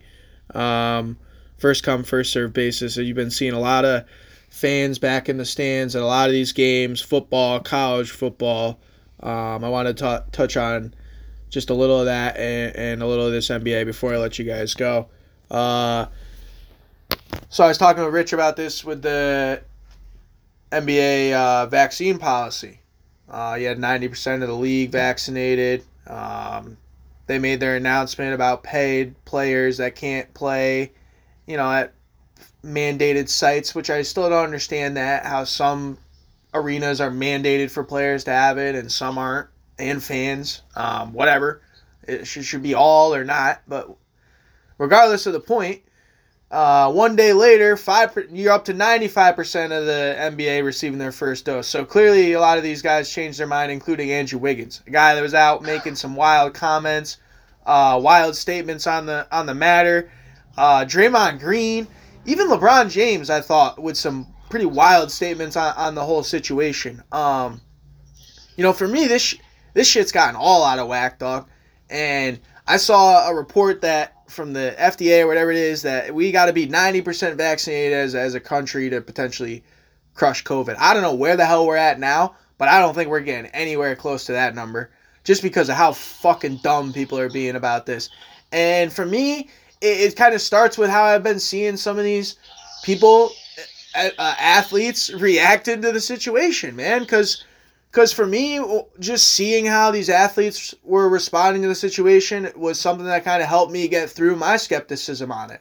And then to see it kind of handled this way by not only the leagues, but some of the players. And I get everybody talking about how they have their own personal decision on the matter. But this is where I feel like that's gotten out of whack now. Because you really don't. Like, let's just be real here. Like, think about it. Even a guy like Andrew Wiggins, who was try to keep his stuff private. A guy like Kyrie Irving, we still don't know what the hell is going on with Kyrie Irving. Is he going to be only doing the NBA, not vaccinated? Maybe. But let me just say, the fact that he wouldn't be able to play in home games because of that in just 2 stadiums doesn't make sense to me. It should be all stadiums. Like, it's just this weird message that we're sending, in my opinion, where this information gets out and it gets all set up out of whack because of this era that we're living in, even all this shit's down, where I'm thinking, how is this even fair to do? The only reason I say this is because even my friend Duke, who comes in here, and I was a guy who came in on my podcast and sat and talked to you guys, who was unvaccinated for a little while. Now I'm vaccinated, technically fully after getting the second shot and waiting the 14 days after. Whatever the case is about it, all good and fine. Don't want to hear about it.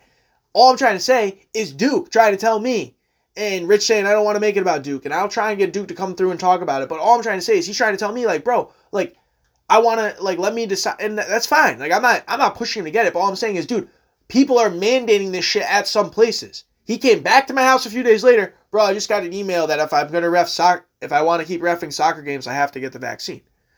So, that's where I get this is where I was just telling him. I'm like, that doesn't make sense to me. Because 4 days earlier, that was not the case, and you were reffing games. Now all of a sudden it changed, and I get things change, but that should have been in place beforehand if this is as serious as it actually is. And this is why I'm so confused, because it seems to be that it's super serious.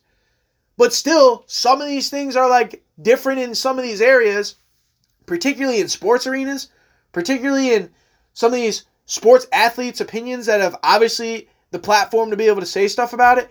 And then, never mind the fact everyone else can kind of say and feel how they about it, but to me, that's why there's an issue. Because if it's going to be mandated in some places, it should just be mandated in general. Well, it all stems back from when this originally started to break out before there was a vaccine or anything. There were different mask policies. There were different things. You go to a place like Texas, you could do whatever you want. You go to Florida, you can do whatever you want. California, New York, we were all on lockdown. And that's the problem, because you leave it to the state to decide what they want to do. And there are some states that are way more progressive and doing it the smarter way, I think.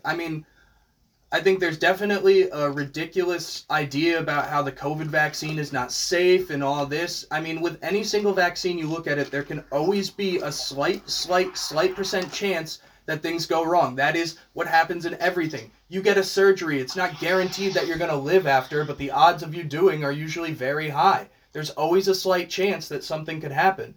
As far as it goes, I think, the world has had to be vaccinated before. You look at polio, you look at smallpox, you look at all these things. It's happened. It certainly happened back then without social media, but people put an uproar about it. But over time, it eventually figured itself out. I think there's just way too much fear in the idea that the vaccine was created too fast, even though they've been working on a SARS-CoV vaccine since 2001. You look at the flu shot. They make a new flu shot every year because they use the information that they had previously and they adapt it to the new virus. It's the same thing that's going on with this. We've seen it in history a lot of times. It's just a lot of people don't do their research, and that's my opinion on it. But also, with that being said, I can only make decisions for myself, and I can only try to influence people in a way, so that's what it is, you know? To each their own. You do what you want to do, but I think it's a little crazy how we're still at this point. You had people asking for a magical way to fix it in April of last year, and look, a vaccine comes along, and then all the people are like, you know what, nah, I don't trust it and stuff too. So that's my opinion on it. Do what you want to do, but that's I'm vaxxed, and I approve people getting vaxxed. I think that's why it was cool I brought Barry on the pod, though. Barry's still here. Barry, I was talking to you about it because, you know, you were telling me you basically got to have, like, this is what it is, right, Barry? You gotta show your vaccine card where you're at to go inside, indoors, most places, or all places. Is that not what it is where you're at? Yeah, in the city. Yeah, all restaurants, all that. The gyms. Shopping, you can't go get gas without it. You gotta show your card, whatever it is. You know, they have apps on our phone that have the vaccine that they show you how you got the vaccine and everything. You know. The only problem I have with the vaccination card itself, and I know, like you just said, there's a solution to it. You can get an app that shows your actual card. But damn, this thing is so big and bulky, it doesn't fit in a wallet. Like, it's tough. Like, I need, like, a plastic covering for it. It takes up pocket space. But, you know, that's just kind of being a smart ass with it. But, of course, my Twitch is working now. Oh, yeah, now the Twitch is working. There we go. I could call Barry to it. Yep, it's up and going. Yeah, it's fine. I just started it just as a joke because everything's not been working. We're pretty much done. We covered the football, the baseball. You guys came through. I touched on the NBA. The only other thing I had was college football, which was kind of wild for me because, you know, I'm not working right now, so I got more time watching sports. You know, they had a pretty wild slate on Saturday in terms of if you're a college football fan, you go check it out, right? Oh, mad college football, oh, dope. Hyping up all these games, are the analysts, are college football, as you got Lane Kiffin, you know, pulling this bullshit, throwing the mic down like he's about to go in and do anything against Bama and they get destroyed. And you got this Georgia game, right, where you're about to have a really good matchup against Arkansas. Hasn't been ranked in a while, whatever, right, in the country, 37-0. So let me just say, you got Bama and Georgia right now, regardless if they even lose a game or not, like, they're going to be in the college football playoff, right? Like, they're the top echelon teams in the country. Well, let's just say they don't expand. That's what I'm hearing right now. They're doing 4 teams still. To me, that's absolute bullshit. How I've always said with the college football playoff, how it always kind of winds up 5-6 weeks through the year. 2 teams are pretty much locked to make it regardless of what happens. Basically, if they can control their own destiny and just win games, which is what they're going to do anyways, they're going to make the college football playoff. So then you have a couple of these other teams. Non-group of 5s. I saw Cincinnati take out Notre Dame. Damn, that must be tough for Notre Dame fans. I've been talking to them about getting knocked off a little bit Brian as the Kelly independent. Used to coach at Cincy and then went to Notre Dame. And here's another thing. I see Clemson with 2 losses. I see Texas A&M with 2 losses. I see Florida with 2 losses. I see a lot of teams ranked up here with 2 losses. And let me just say, no college football playoff has ever held a team with 2 losses. Mm-hmm. So you're going to let a 2-loss team in before a group of 5? No. So Cincy, very good chance to make a playoff this year. I saw Coastal Carolina. I'm talking to my brother about this. And I get they're ranked. I think they were 16th or 15th this week or whatever the fuck they were. Last year got up to 12, preseason 22. You know, I think if 12 was the number, or they talked about it potentially be the number, we'd have a shot to get in. Cool. Regardless if Coastal gets into the party or not, I still think it should be expanded 8 or 12. I'm on the record talking about it. You get it. I agree with you. Moral of the story is Coastal goes out and plays a team, UL Mullane or something. I tell my brother as a joke because I'm like, it was a 33 or 34 point favorite. I'm like, bet on Coastal. They'll win the game. 55-5. They end up winning 59-6. Like, this is the kind of shit that pissed me off with college football, though. You hype up these big games that you're going to have, they're shit. A team like Coastal is out here playing really shit teams. Like, so they may go undefeated, but it really doesn't matter because they don't get in a playoff anyways. Even in a year like last year where we picked up a BYU game, beat BYU, still not in a playoff. Yeah. Cincinnati goes undefeated last year, not in the playoff. This year, say they get one loss. You think they're going to get in over any of the other one-loss teams? No. So they have to go undefeated to get in. That's my problem. It doesn't make any sense. It sets it up where now Clemson, Florida, Texas A&M, what happens if Oklahoma loses a game? I saw they've been very close to losing, so they're still undefeated. Iowa looking like a powerhouse. What the hell are they? Michigan is 5 or 6-0 this year. Exactly. My whole point is you literally have to go undefeated to get in this tournament, and that's what it is. So it sets it up where why would you not want to try and expand where some of these teams that may lose a game, or if you lose a game, you're not necessarily out. And even if you lose a couple games, maybe you're not out, depending on how much you expand. I agree. I think 8 is the perfect expansion. I've been on the record for that. 12 is too close to NFL for me, where you get, first but also, I'm also trying to say, when is it when Coastal is invited to this party? When is it that any of these schools right now, like Arkansas, who just got absolutely smoked by Georgia, they got a chance to get in. They're having a really good season. Seriously. But they get to go play Georgia. I mean, what team is not getting smoked by Georgia right now? Exactly. What team is not getting smoked by Bama right now? So to me, that's an issue with the sport. Like, transfer portal, recruiting. Like, I saw this shit out of Clemson. I actually couldn't believe this. With all the things going on with transfer portal, they've lost 20 players, Clemson, and brought in 0. Because apparently Dabo doesn't believe in the transfer portal yet. All this cultural bullshit. Bro, you're losing mad games. You barely beat Boston College. Like, you're gonna have to change your ways if you're gonna want to keep up with Bama and what Georgia's doing right now. Mm-hmm. And to me, with what Bama and Georgia's doing right now, even with how really good the sport's been, all these upsets, most ranked teams beaten 34, I believe, through 5 weeks, most ever in a college football playoff format, which I think transfer portal and name, image, likeness has a lot to do with. Like, great for the sport, but also not great for the sport is 2 teams absolutely way dominant, 2 spots basically open for what's basically 10, 20 other teams, and to me that's just not good. That's just not good, and it just sets it up where you're always going to have, regardless of how it plays out, even if you expand it, obviously you'll still have fans and teams that are like, oh damn, we got left out, right? But like a lot less shitty, I think, when it's expanded than just 4 when basically 2 are slammed up. I agree with you on that, and I want to get Barry in on this, get his opinion too, but I think they do need to expand it. I've been on the record for years saying I think it should be 8. 12 is too much. It's too close to NFL.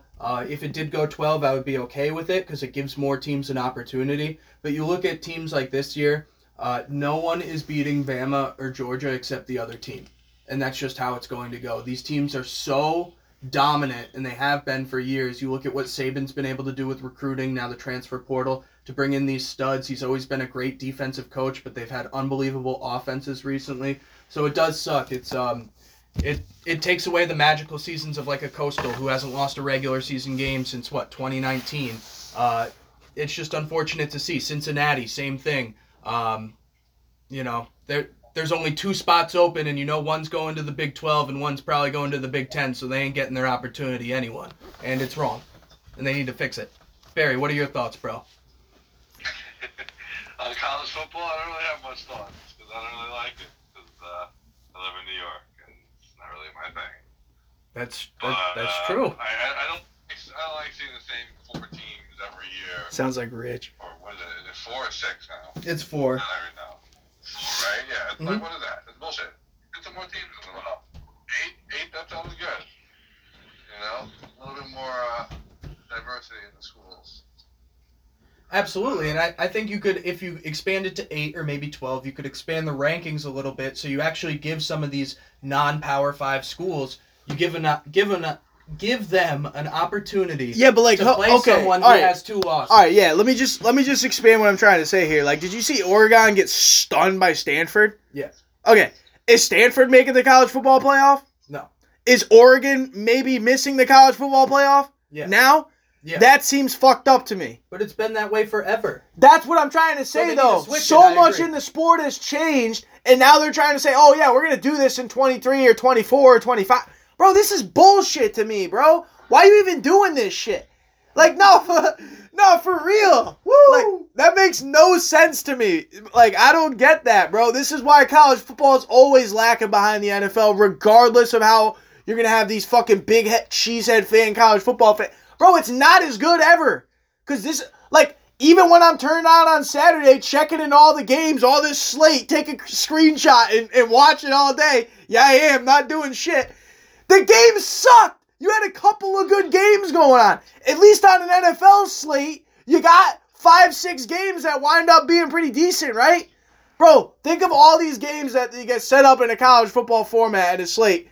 And really, what, you get 2 good games? Like a couple good games that go to overtime. One shocking dude throws 10 touchdowns or some bullshit. Another dude runs for 7 touchdowns or some bullshit. 400. It's just it's bullshit. It's all bullshit, bro. And I just can't stand it, really, bro. I'm jumping off ship with supporting college football, and I was trying to support it this year. I'll support baseball more than college football until they expand that playoff. It's just bullshit. And Coastal's got to just play more teams. Like, I'd rather at this point, I'd rather get into a conference, bro. Do what UCF just did, and all these teams joining the Big 12 and shit. All these teams joining and morphing. Yeah, if you could join, like, you got to do it. Be nice. Yeah, it's tough. I mean, unless you... Oh, there's the New York traffic with Barry, hearing some horns. Love it. It's not even traffic. I'm walking my dog. Someone's hogging in front of our house. Oh, what a scumbag. I know. Yeah, the problem with college football is unless you support, like, the top 4 to 7 teams, like, you know, it's usually a dud every year, which is unfortunate. At least with March Madness, the excitement of getting into the tournament, playing the first weekend games, maybe moving on. You have a crazy run like URI, try to make the Sweet 16 or something. It adds a whole new element to it. It's tough. I still love college football, but I completely agree with everything you guys said, but I think it's just... I got into college football when you had Reggie Bush, Vince Young, that great matchup and stuff like that, and it's just nostalgic, and I do enjoy it, even though... You already know it's going to be probably Georgia versus Alabama, both in the SEC championship and in the national championship. That's pretty wild to me. Thrilling. So not thrilling. WNBA playoffs way more interesting than that. Hey, it's Vic Fangio. And he's talking about how mad he is about Lamar Jackson for rushing for 5 yards with 3 seconds remaining. For the Ravens NFL record, 43 consecutive games with 100 rushing yards, which I thought was a pretty fucking, like, cheesy move. I mean, I think, honestly, like, to take bias out of it, it was a douchey move, but also I respect it. Like, I was pissed when I saw it, but I do respect it. If that's what you want to do and extend your record, like, by all means, go for it and stuff, too. But, like, gentleman's code in sports, what is that? But, like, you don't do that. But I'm fine with it. Whatever. Who cares? If you have a problem with it, you should have played better offensively, is my point. Well, Barry, you got the Jets winning at Atlanta, London game, 9:30 in the morning on Sunday, my guy. You gonna be up and watching? I look forward to waking up and watching it. Yeah. You think they can? You think they can win that? I think they can win that. Neutral site. Falcons just kind of fucking dumped, depending on what Matt Ryan's doing, which he could be doing anything, torching or sucking. So, I mean, I think I'm going to go on a limb here and say the Jets win 2 in a row, and they're going to win this game in London up against the Falcons. I'm picking the Jets hot right now on the pod for you, Barry. You got it? You think you like it or not? He's gone. Barreled? He's like, I'm out. Barreled. All right, I think it was a yeah, and he dropped the mic. All right, good to talk to you, Barrel. Oh, I did have a text from him 10 minutes ago. He couldn't hear anything, so. That's going to be an interesting matchup. I got the Jets, bro. I mean, I can certainly see the Jets winning, but also I think it's going to be some big games. I think we're going to get a Kyle Pitts game. I think he's dropping his first. All right, let's get in a couple game picks before we get out of here. You got the LA Rams coming off their first loss of the season at Seattle, Thursday Night Football. Big win up against San Fran. Good Thursday Night Football game for you. Who you got in that? Putting you on the spot. Where is it? At Seattle. At Seattle. I think the 12s are going to have a huge impact in that. It's going to be a great, hard-fought game. It's really a toss-up for me. I could see it going either way, but I think having the home field advantage in Seattle, one of the best places to play besides Arrowhead, is going to propel them to a 3-point victory. I think Matt I like Stafford Seattle is going to in that too. absolutely ball out, but for some reason, I see the short one, Russell Wilson, maybe connecting with DK or, some random scrub, fourth wide receiver for a huge touchdown in the fourth. Yeah, wild. I think I got Seattle in that too. I've seen make that division real wild, depending on what Arizona part of the reason why does. I want them to win too, because Arizona would be playing. Let's see, San Francisco this week at Arizona. Trey Lance looking like he might be the guy. You got San Fran handing Arizona their first loss, or you got Arizona staying hot? See, this is a toss-up for me because I was not high on Arizona even after the first 2 weeks and stuff, but they've certainly proved me wrong. Especially yesterday, they absolutely balled out, played really well. That offense is dynamic. You had both running backs, and James Conner and Chase Edmonds both go off. A.J. Green is starting to look like Bengals A.J. Green, which is really nice. Obviously, you have Nuke. I like Trey Lance, though. I like Trey Lance a lot. I think, but also something you said that's very telling is Shanahan's record without Jimmy G. And I think until I see a guy like Trey Lance come in, it's going to be his first career start. He's going to have a lot of nerves, and Arizona's riding high right now. If they could pressure him early and make it tough, I see Arizona winning that game, but it's also going to be a very close, I think, 3-point game. Yeah, wild. You got Denver beating Pittsburgh, obviously, this week, or what's going on? You think Drew Lock starts, Teddy Bridgewater? What's going on? If Teddy is back from his concussion, I do like Denver in that. I like how... You're worried if Drew Lock starts even in that, up against Pittsburgh? Teddy needs a week. You don't think you can beat Pittsburgh with Drew Lock? I mean, I think we could, but Drew Lock also played Pittsburgh last year in the You're first down series. on Drew Lock now, huh? Not so much down on him, but Teddy has really turned my eyes in a bright way. And you see the way that the guys responded to Teddy, it was very tough losing two great receivers. KJ Hamler is a dynamic threat. We were using former quarterback / wide receiver Kendall Hinton. So it's going to be tough to see, but also with Pittsburgh's awful offensive line, and Ben has to get the ball out so quick, and you got a guy like Von Miller rushing on the outside, and they have a couple other guys who have been playing real well in that defense. I like to see, but also Patrick Surtain leaving with a chest injury. Some wild in the matchups. Fourth quarter, I'm a little worried about that. Got some wild matchups. Yeah, I think Denver.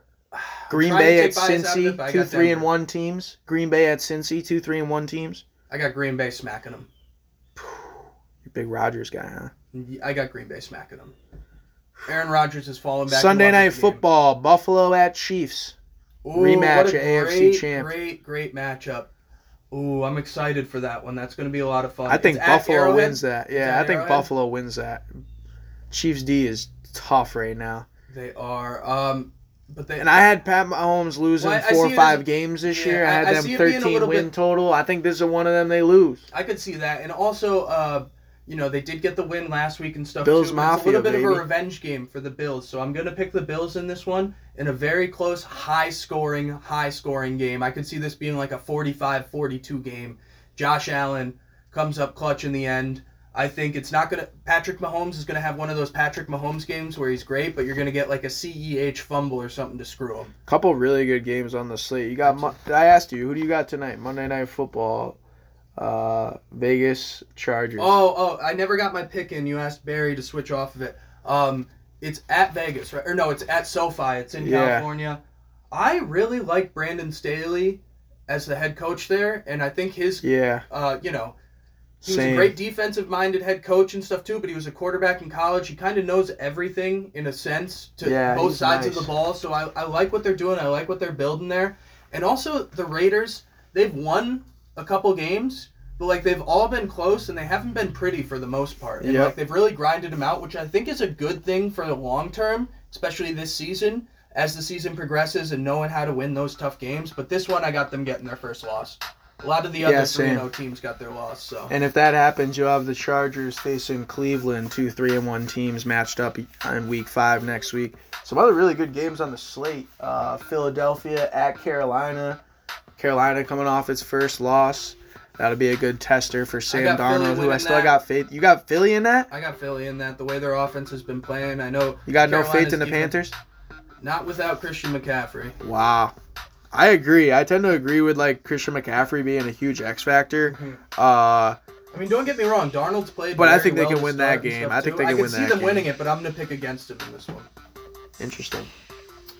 And then you got that Giants-Dallas matchup at Dallas, which is pretty big for me because, you know, I haven't been talking as much Giants as I normally would because I went on the record when I was talking with Barry this past week basically saying, like, dude, I'm torched.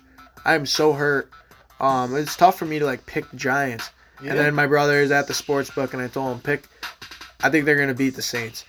Take the Giants. They were plus 7 points. That's a lot of points. Then they were down 11 in the fourth quarter. My brother texted me. I still had the faith, man. I didn't think we were going to win the game, but the way we won that game is just part of the reason why I'm still going to hold out some hope. And I know it's going to be a tough game this week, but I think we can win this game too. Even as hot as Dallas has been, like, are they going to be the type of team that are just winning hot all year? I don't think so, man. I really don't think so.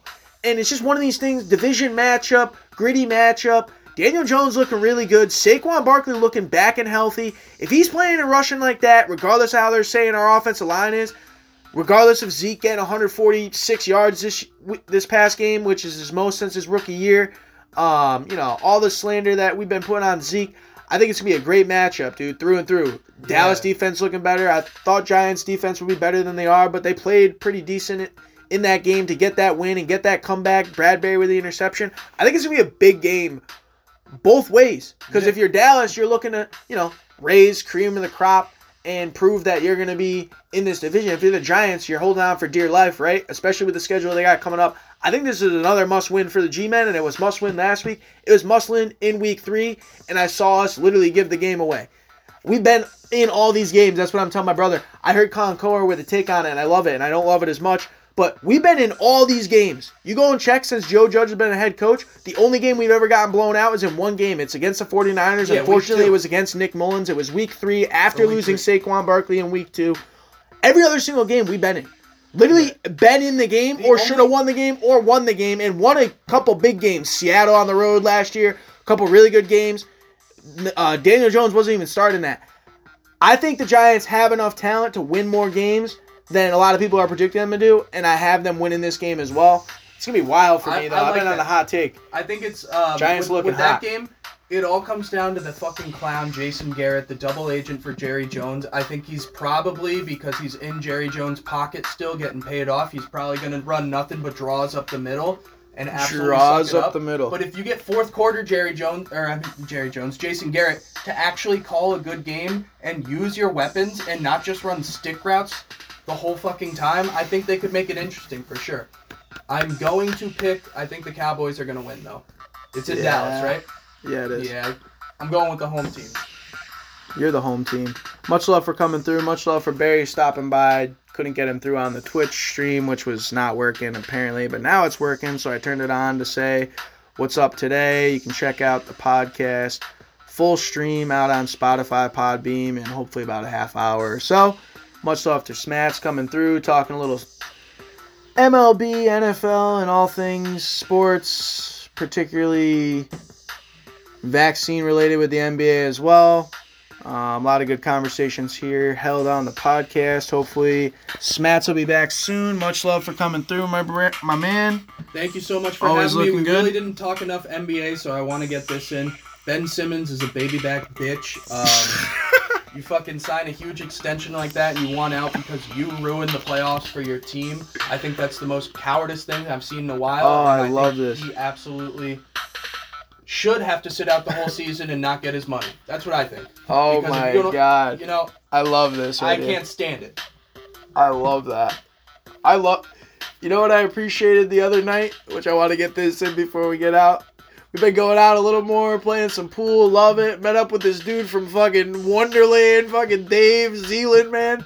Kiwi Dave, New Zealand. Let me just my buddy. say, the best part about that was when Musty came up to you and was telling you how much he loved listening to you on my pod. I know, that was awesome. 'Cause, Thanks, Musty. It is one of those things where I've always appreciated you and anyone else that comes on the pod because it is fun for me having you guys come through and do it. And for me, I've always told you, man, you were like the guy that first started out with me and kind of we groomed along the way. And now we're, I don't know, gotten way better over time. I think it's funny where we kind of groomed into like who we are with when we come into the podcast, and you're kind of this splashy, get your rant in, get it out, and I love that. Much love for you coming through as always. Hopefully we'll catch up soon. Couple quick Met notes before we leave. Sorry about them Mets. They suck. It's tough. Shit happens. I've never seen them win. They suck. Still be waiting, but opening day, 178 days away. Re-sign Javi Baez. I would love to see Rojas come back. What, are you He's never not going coming to come back again now? I won't see you for a little while? No, I'll be back. I'll be Such back. a But puss, I'm bro. going to be winding down the Mets takes until things start happening in the offseason. Yeah, so. worry about them Broncos for now. Exactly. They scare me. I'm scared. We had an easy 3 games to start, but, you know. Yeah, easy 3 last games week, to start. Last and one week of those opened was my against eyes the a bit. Giants. Yeah, all right, bro. I mean, you guys were a combined 0-10 by the time the game started on Sunday. The 3 teams we played, so schedule gets a lot tougher from here on out. We'll have to see how it goes, but you know, I'm along for the we'll ride. see how I'm it just happy to goes. see Von Miller back, AFC Defensive Player of the Month. He had another half sack yesterday. He's up to 110 and a half. Shout out Von. Vonnie B. Vashon Miller. Much love, Smatts. Much love, Barry coming through. That's all I had for the airwaves today. Appreciate all listening as always. And as always, still had no shame what I had to say. Just a man with a nickname. Till next time, everybody, peace and love. Stay safe out there. Enjoy them sports. Hot Wheels is out. Let's go. Also got some other games on the P5 as well. Enjoy them games. Seggy Station. Deuces. Bro, I got it.